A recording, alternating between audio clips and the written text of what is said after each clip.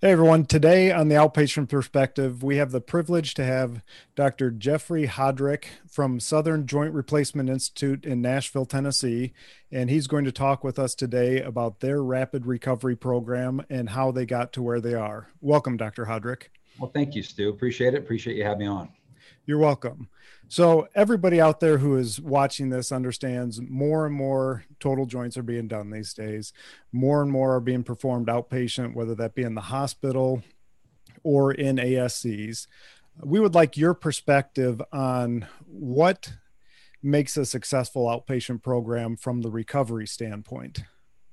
Yeah, it is kind of amazing, right? This is an exciting time to be in joint replacement, an exciting time to be in an ambulatory surgery center that's doing joint replacement. To think that we are at this point, 10 years ago or 5 years ago, if you look at patients staying in a hospital 3 days, and now some patients being discharged 3 hours, or 4 hours after surgeries, it's pretty amazing. And what I've been able to see, so I've been in practice here in Nashville for 13 years, and I've always been and our group's always been very interested in how our patients do and the patients' outcomes. There's a few things that we've changed over time and we're able to track. Number one, we have data. We collect data. So if you don't measure results, I don't think you can really effectively change and kind of optimize your protocols. So we look at our data. We've gone from, and this is 10 years ago, from a general anesthetic to now doing almost exclusively spinal anesthetics. So being able to avoid an inhaled anesthetic gas, which causes a lot of nausea, obviously a lot of somnolence. Patients have to be awake. Now we use propofol only. So they have a sedation with a spinal anesthetic, and then these get a regional anesthesia as well, in addition to a periarticular block during the operation. 5 minutes when they turn off the propofol, just like if you have a colonoscopy, you're wide awake and ready to go. Right? So that is very reassuring to a patient too after surgery if we're able to get them at least up to a chair, let's say a half hour or an hour after surgery, using a short acting anesthetic like mopivacaine for that spinal, which only then lasts 2 or 3 hours for that spinal. We're able to mobilize that patient. The other thing, and I've come full circle because I was part of the using PCAs in the hospital, is kind of doing opioid sparing. So we thought we were doing our patients a favor by giving them more pain medicine, driving their pain scores down. But what was happening, unfortunately, we were creating problems on the backside. A lot of those patients immediately, Stu, are things like side effects, nausea, vomiting, constipation, which is really a big one in our patient population. Being able to do all these things ahead of time to control their discomfort and their expectations, using less opioid or less narcotic on the back end allows them to do better. I think patients do much better when they get off those medicines, and most patients readily admit that. Right. So you're in a group of 6 there at Southern Joint Replacement. Yes.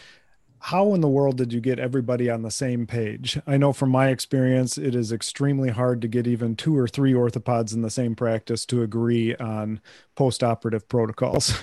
Well, fortunately, at SGRI, so we're 6 fellowship trained joint surgeons. We're about to be 7, adding a 7th. We are very closely philosophically aligned. And again, putting the data, we meet monthly. We actually have several meetings a month, but we meet with our anesthesia staff and our hospital staff, medical staff, therapy staff. We put the data in the middle of the table, right? If you want surgeons to change behavior, show them their data and show them their data against other surgeons, right? Because we are a competitive lot, and that's great, right? So what are we trying to do? We're trying to take better care of our patients. So when someone sees something that works, we can test it, and we have the forum to do that because we can track it. So okay, let's try using adductor canal or not using adductor canal blocks for total knees. Well, 3 guys do this, 3 guys do this, and we've done this, and then go 6 months and see if there's a difference, right? Or if we want to test a different anesthetic for our periarticular block. We react to data. We react to patient outcomes. So if you can have that patient reported outcome data married up with our protocols, then it's been a lot easier. Even though we're technically different as a group, we all are in it for the same reason, and that's patient outcomes. So that makes it a lot easier to kind of drive those protocols. Now we're 6 surgeons in the same group doing the same surgeries, and that also helps. So it's not like we're coming from different private groups in the same surgery center. Right. No, that makes sense. And it sounds from listening to you, you guys have been collecting data for 10 years. So you guys are ahead of the curve on, what's going to happen for everybody here as there's pay for performance. Data is everything. Um, on your rapid recovery, what are you Mhm. guys doing for patient education? Yeah. I think it starts with the surgeon. Honestly, that initial meeting, that initial conversation, which has gone from, I think it was uncomfortable for surgeons to talk about outpatient surgery because you were afraid of getting that deer in headlights look of Mhm. like, are you crazy? Like mama had her knee done and she was in a nursing home for 2 months, afterwards. So tell somebody they're going home the same day, setting expectations. But I'm a big believer in lowering anxiety. We spend a lot of time, we have an amazing team of folks that meet with our patients, speak to our folks to make sure all their questions are answered before surgery. And what happens if you do that? So if you answer all their questions, the anxiety goes down, right? And we love to get patients to the point where number one, all they have to think about is their recovery. And then number two, they own the process, right? So if you can truly Mhm. employ a patient in the process post-operatively and they take control, those patients fly. Because here's the best news, we have the best job in the world because we have a reliable surgery that gets rid of pain immediately. And I tell patients now, and I've come full circle, I'm like, you will be uncomfortable after surgery, but it'll be a reasonable amount of discomfort that you can handle, right? All the arthritis pain gone, surgical soreness, which will go away with time, right? All those things are like reassuring to a patient. And usually those things come to fruition. Right. Well, it makes sense. Just personally, we're all afraid of the unknown, correct? Absolutely. So when you're telling them you will be doing this, an hour after surgery, you will go home the same day and you will have discomfort. That's a powerful thing there. Well, we appreciate the brief time we had with you today, Dr. Hodrick. If people would like to connect with you, what is the best way for, other surgeons to connect with you?